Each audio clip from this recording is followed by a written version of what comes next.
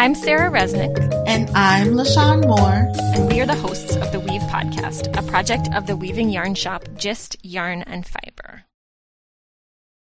Welcome to the 141st episode of the Weave Podcast. Sarah here, back one more time in the host seat, this time for a conversation with Tommy Scanlon. Tommy is a well-known tapestry weaver, tapestry teacher, and author of books about tapestry weaving, including The Nature of Things, Essays of a Tapestry Weaver, and her newest book, Tapestry Design, Basics and Beyond. In this conversation, we will discuss how Tommy came to weaving and to teaching, and her inspiration behind writing her latest book about designing tapestries. Hi, Tommy. I am so excited to have you on the podcast today. Welcome.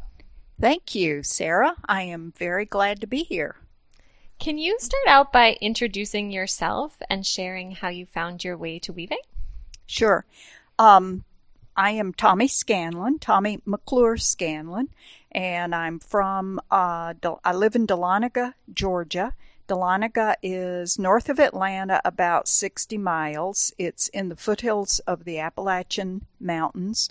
A lot of people who think about Georgia think about the coast, maybe around Savannah, or the flat, piney area in the central part of the state. But the northern part of the state is mountainous and just beautiful. So this is where I've lived most of my life, in the mountains of North Georgia.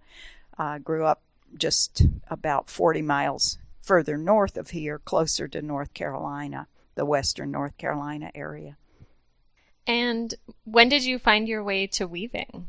I started weaving when I was teaching in public school in Gainesville, Georgia, in the late 1960s. That ages me, doesn't it? I graduated from college with a art education degree in 1969 and began teaching that fall after I graduated at high school in Gainesville. And one of the things my supervising teacher wanted me to do was to teach a weaving unit with my students. And the only weaving I'd done before that was potholder looms, like most kids do when they're young. And so I didn't know anything about it, but she had shown me about little cardboard weaving, where you weave pouches by clipping notches at the bottom and the top, and then putting a warp on both sides and weaving all the way around. So I'd done that already, and then used a book about off-loom weaving to get some ideas about how you build a frame loom, just a simple frame loom that you put nails at top and bottom and put thread on then. So that's how I began weaving, was because I needed to teach about weaving. And all through my weaving life, a lot of what I have learned myself has come because I wanted to teach somebody else about it. So I started weaving just with simple frame looms as me and my students were figuring it out together. That's such an interesting way of coming to weaving. I've talked to a lot of people about their origins in weaving, and I don't think I've heard that many times, that it's through wanting to teach. What was it that made you start also doing it in your personal time and at home, and really take to weaving and tapestry weaving? That's a wonderful question, because my earlier life in art making had been with drawing and painting and image making on paper, either drawing or painting, like I said, but also printmaking. But when I got to the weaving side of the world, I fell in love with the process. Just there's a difference in the activity, I think, of the brain when your hands are engaged in process a little bit more than with making marks on paper or strokes of the brush on paper. Now, I know there may be some people who work with drawing and painting who would argue with me about that, but the activity of making the object as well as making the image at the same time was what began to hook me into weaving. And I did do a lot of other kinds of weaving before I came to tapestry. So process as well as end product began to appeal to me pretty early on. Do you still do other types of weaving, or do you mostly stick with tapestry now? For most of my work, I stick with tapestry. I do have a floor loom, a Maycomber floor loom with 8 shafts, and about once or twice a year, I try to weave on that. I call the weaving on my floor loom my hobby weaving, because I usually am weaving, hand towels or scarves, things that I can give away. I enjoy the planning and the process of that kind of weaving as well. But for me, it touches a different part of my brain, I guess, and my thought process when I do that weaving as opposed to the tapestry weaving that I usually engage in every day. And what kind of tapestry materials and yarn and looms do you like to work with? I like to work with upright tapestry looms rather than horizontal floor looms, although a number of tapestry artists do work with horizontal looms, and in the traditional Aubusson style, but also some people are working with Maycomber looms or Gilmore looms to do their tapestry work, and other looms too, I'm sure. But I like to see the image in front of me in a vertical position in the a high warp or the upright warp on my tapestry looms. And I've got several looms. I don't think any looms that are new to me other than looms that I've built myself out of either copper pipe or galvanized pipe, the smaller frame looms that I build. But it's, those, and don't think any of the, I'm looking around. None of the looms that I currently have, my upright tapestry looms, none of those are currently being manufactured. It's a shame. Yeah. What kind of materials and fibers do you like to work with? With my tapestry, I often use cotton seine twine for the warp. I have 2 or 3 sizes that I typically use. Most of the time, my sets for my tapestries are either 8 ends per inch, and for that I frequently use a 12-9 or a 12-12 cotton seine twine. I use 6 ends per inch frequently on my wider loom that weaves up to 60 inches wide. And for that, I usually use a 12-15 or a 12-18 seine twine. Some tapestry weavers work beautifully with very small threads. Kathy Todd Hooker especially is one who uses 24 to maybe even 30 threads per inch for her very wonderfully intricate tapestries.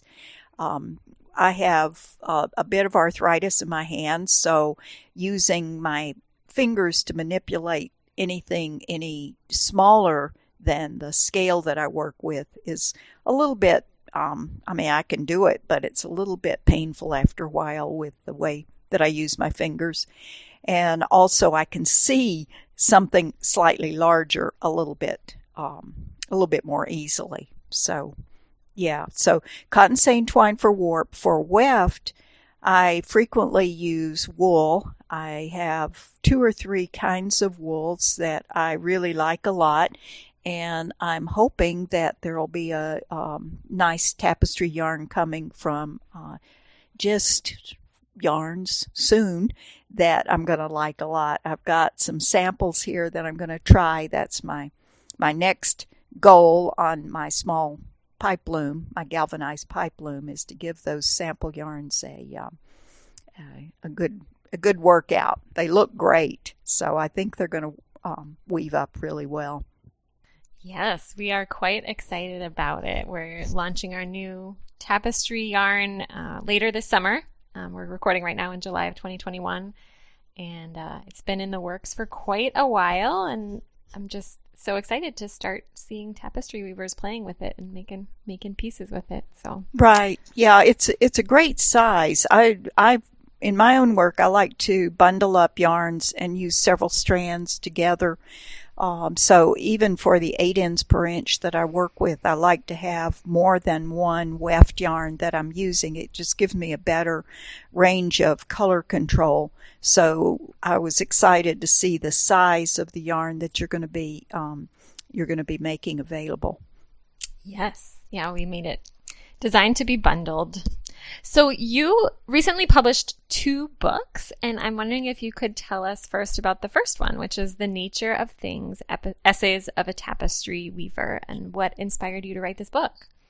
Yeah, I started thinking about doing this book probably in about 2017.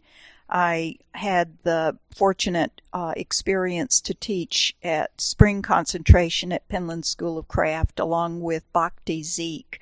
We, you know Bhakti, I know. Bhakti and I taught together that concentration, an 8-week session. And during that time, she and I both at 2 separate occasions had an invitation to speak to a textiles group in Asheville, North Carolina. So when I was preparing my own presentation for that, I finally wrote down my talk for my PowerPoint. First time I've ever done that, and in the times that I've done presentations about my work over the past number of years, I usually just talk about it because it's my work and I knew what I did when I did it. But for that presentation, I felt like I needed to have my thoughts a little bit more organized. So I wrote that out, and in doing that, I realized that I probably could tackle some of those thoughts that I was having sort of in a more brief way in that presentation and explain both to myself and maybe other people a bit more about my motivation and my inspirations for making the tapestries that I do. I did call it The Nature of Things because in the last decade, at least, and slightly longer than that, but I can identify in the last decade, my imagery for tapestry has been really been focused on the world in which I live, this natural environment of the North Georgia, Western North Carolina mountains, the foothills of the Southern Appalachians. So that's how that began. I started with thinking I'd like to write a little bit more in depth. I got in touch with some author friends who I've made over the years to ask for their advice, and with working through their suggestions, I began to write, and it seemed as I started writing I should probably focus on topics that or themes or whatever you would want to call it, types of subjects that I've done in several iterations, like stones or leaves or feathers or whatnot. So that began that way. I just started writing. One of the author friends whose advice I asked for is Nancy Peacock, a wonderful fiction writer. And she said, think about what your overarching theme is. And I thought, well, that is this whole idea about why I'm working with the natural world and the inspirations that I'm finding there. So her advice and her feedback was really important to me as I got started. Did you find as you were writing that book that it impacted what you decided to weave? Like, did really deeply thinking that through and writing about it change your artwork? I'm not sure if it did. I think that it may have made the thinking about particular subjects a little bit more focused on how I would describe later to someone who might be seeing the work something about what I was being inspired by. So it might have, and that's really an interesting question that you've asked, because I hadn't thought about it that way, but it very well might have engaged my mind with those subjects in a bit of a different way than before. Hmm. And I was really excited last week to receive a copy of your newest book, which is called Tapestry Design Basics and Beyond, Planning and Weaving with Confidence. And it's like a long book. It's a really in-depth resource that introduces tapestry weavers to tools and concepts about tapestry design, and leads people through, workshops about it. And I'm curious why you decided to write this book and who you wrote it for. Yeah, it was written for my students. And although I've dedicated it to my husband and my mother, who's no longer living, it really was written for my students, because it wouldn't exist if it hadn't been for the students I've taught through the years.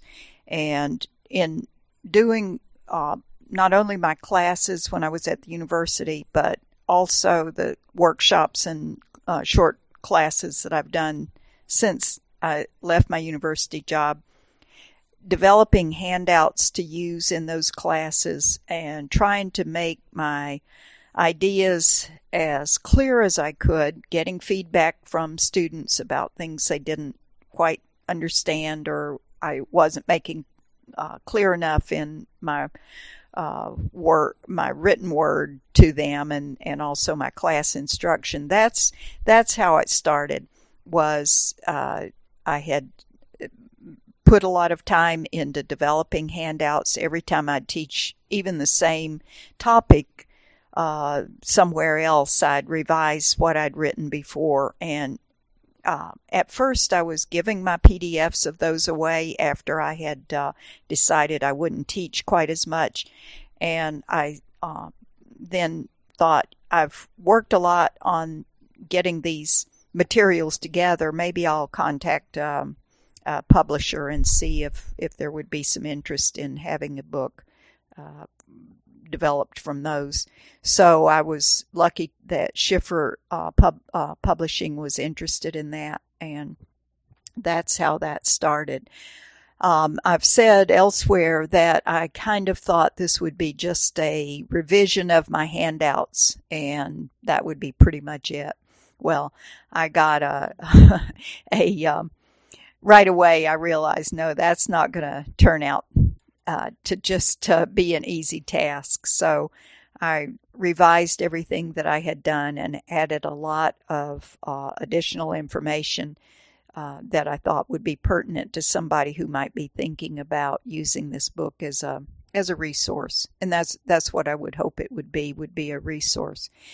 I also was able to, through my involvement with tapestry, I know a lot of tapestry artists around the country and a few elsewhere in the world. So I wanted to use examples of wonderful tapestries that showed how the elements and the principles of art and design are applicable in the tapestry medium. So I contacted a number of people about using their work as examples, and everyone I contacted was so gracious to allow me to use their work. And I really wish I could have included just many, many more people than I than I did. But it was I think that makes the book really the best. I think that's the best feature of the book, really, is the examples from the artists who were allowing me to use their work in the book. And it is a focus on elements and principles of art and design, and then how one working in the tapestry medium could interpret it with the processes that you know about tapestry. But at the same time, I would think that maybe somebody working with art quilt or rug hooking or any other fiber medium might find some of the ideas about the elements and principles to be of interest to them too. Yeah. So beginner tapestry weavers are, as you know very well, I'm sure, working hard to master the techniques of weaving, but also, learning the right ways to think about designing pieces that express what they want to express. And I'm curious what you find design-wise that beginner tapestry weavers struggle with most and what advice you give them. Yeah, I think from what I've seen in my own workshops, I think that beginners struggle most with the image that they want to make. They not necessarily finding what image they want to make. They may come with some idea in mind that they want to weave this flower or this landscape that has this house and this garden in it. And they have not yet gotten to the point, perhaps, that they can analyze how many warp threads is it going to take to weave the smallest thing, the smallest image that I've got in my design. And will my design adapt to the constraints of the medium, which is a grid? And if you're making something curving, it's actually going to be created by making a series of stair steps that move away and then other yarn move against those stair steps. So getting your mind wrapped around, this picture of this sunflower that I want to do on a 4-inch wide warp really isn't going to work quite as successfully because I'm using a wider set, or I just don't have enough warp threads to make the succession of stair steps that I would need to make that curving of the petal look convincing to oneself. So having experience with doing sampling of basic things like making shapes move diagonally or making shapes move in a more curving kind of way, even though that might seem a little bit or maybe a lot boring, I think it's a good idea if you're mindfully doing it to do that kind of exercise, even if you haven't been to a workshop, to maybe set yourself up a goal of, let me try different angles. How would I step back each time? How many warps would I leave before I turn and make my turnaround to make a particular kind of angle? How would I weave a 45-degree angle? How would I weave one that was lower than that or steeper than that? So when I was studying with Archie Brennan, one of the exercises in a basic class he taught was to weave a curving shape. And he made a point when he gave us a diagram of the curving shape that this is not a circle.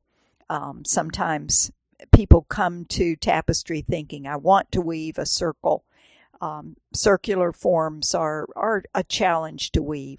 But his point was, understand what you need to do as you turn your wefts and go back the other direction to make a convincing curve.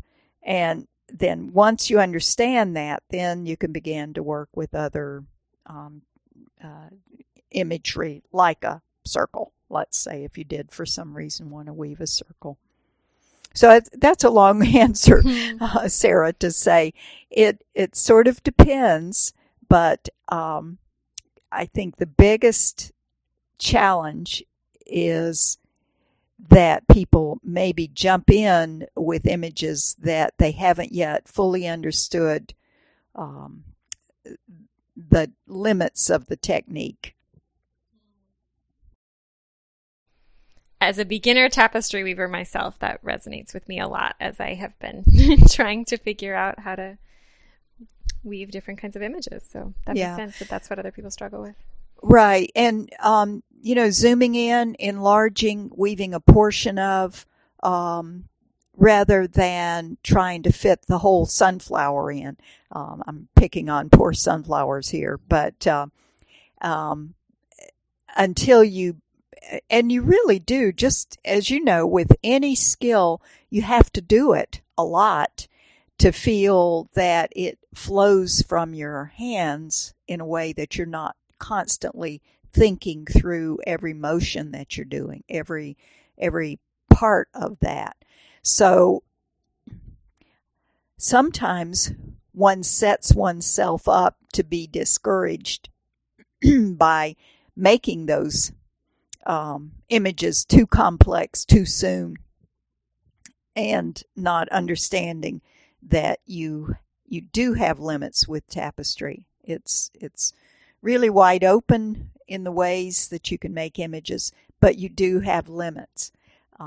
So once you make friends with those limits and say, okay, limits, what can you and I do together, rather than saying, I'm gonna conquer this no matter what, then I think you're on the road to becoming a real a tapestry artist who can weave anything she wants to, or he wants to.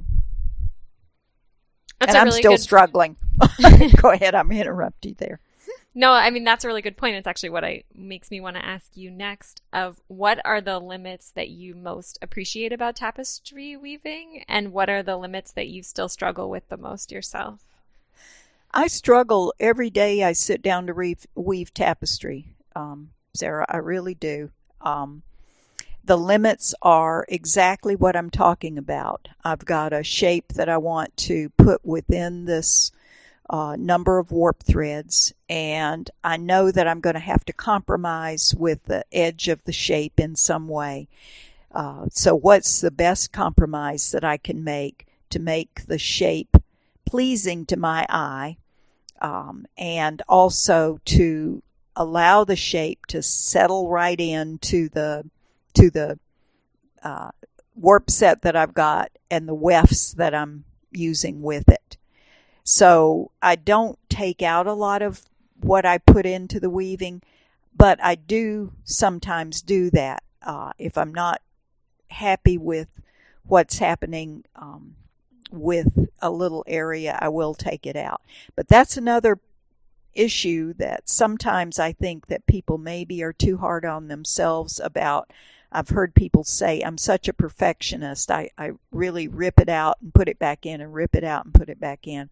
Well, I don't think that you should, I don't think that anyone ought to beat themselves up over making every part of it exactly as perfect as they could ever possibly make it.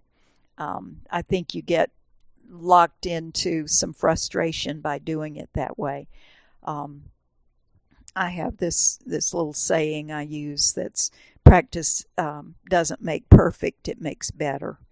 So the more you weave, the better you'll get. The better you get, the easier whatever challenges you have are going to become. Yeah, it's definitely true. So you have a lot of experience teaching people who are new to tapestry weaving, and I'm curious what resources you recommend for people to start with who don't have access to a local tapestry weaving teacher in their area, and also what kind of equipment or homemade equipment and materials you recommend they start with. Yeah, there are several good books about tapestry weaving. The newest one is Rebecca Mazoff's book, The Art of Tapestry Weaving, and it's available through Story Publishing and other booksellers. Her book was published last year in 2020, and it's just a great resource. Rebecca also has online classes, and she's been doing those for a number of years now, and those are quite good as well. There are other books. Joanne Soroka's book about tapestry weaving is quite good. I don't have it sitting right here beside me, so I can't tell you the title right offhand. But also Kathy Todd Hooker has several books. Her Tapestry 101 book is full of technical information, good diagrams, and that's another good book. Carol Russell, a number of years ago, published a book, the Tapestry Handbook, and then it was redone several years later. That's a great instruction book as well. Online, like I said, Rebecca Mazoff has online classes. Kanita Tully is beginning to do some online classes about design. I'm not sure if those are up and available yet. I have not checked out any YouTube things about learning about tapestry, so I can't say how those are. I know there's a lot of stuff out there. As far as equipment goes, you can easily build yourself a small frame loom with galvanized pipe, and you could use copper pipe, as Archie Brennan's pipe loom instructions show. Archie Brennan is no longer living, but his pipe loom diagrams and instructions for building those are both on the American Tapestry Alliance website and also on the website that's still Archie Brennan and Susan Martin Maffei. I believe that's true. If you did an online search, Archie Brennan pipe loom, it would take you to wherever you could find the diagrams for that. A number of years ago, Sarah Sweat did a great blog post about her galvanized pipe looms, and her blog is called A Field Guide to Needlework. So if you did a search for Sarah Sweat and galvanized pipe looms, you would come across that pretty quickly. On the market, as far as buying a loom, Merrick's Looms has looms of all sizes. There are, I think, a couple of smaller looms through Glamocra, and then Schacht has their new Aras tapestry loom that's available. That's a tabletop loom. I haven't used one yet. I'm interested to see it in person, but I think Rebecca Mazoff has one and has been using it and maybe making some comments about it at her blog. So those are a few of the resources that I can think of just quickly that would get a beginner started. And where can people go to learn more about you and your work and to order your books? Yeah, my book, the Tapestry Design Basics and Beyond, is available through Schiffer Publishing and through other booksellers. I've heard through word of mouth that maybe the Woolery has it. I think possibly Merrick's Looms has it available. I don't know about any of the other yarn stores, but I think that they could probably order it for you. The craft store at John C. Campbell Folk School has both of my books available at the craft store for walk-in purchase, but you could also get in touch with the John C. Campbell Folk School craft shop to order one, and it could be sent to you. Other booksellers online have the book available as well. And both of them. The Nature of Things was published by the University of North Georgia Press, but it's available through other booksellers. Well, Tommy, I really appreciate you taking the time to write these books and to share about them and talk them to me today. I'm wondering, before we finish this conversation, if you have any more closing advice or words of wisdom that you would want to share with weavers out there. Yeah. Weave every darn day. It's learning to weave tapestry can't be done in your mind only. Your mind helps, but it is a process that engages your eyes and your thinking and your hands. So the more you weave, the better you'll get. The more you weave, the more ideas will come to you. So, weave every darn day. Don't get discouraged. Keep it up. Do it a lot. That's my advice. That is great advice. And thank you so much for taking the time to talk with me today. Thank you. I appreciate it very much. That's a wrap. To see photos of Tommy's work, a link to her website, and links to her books, please visit www.gistyarn.com/episode-141.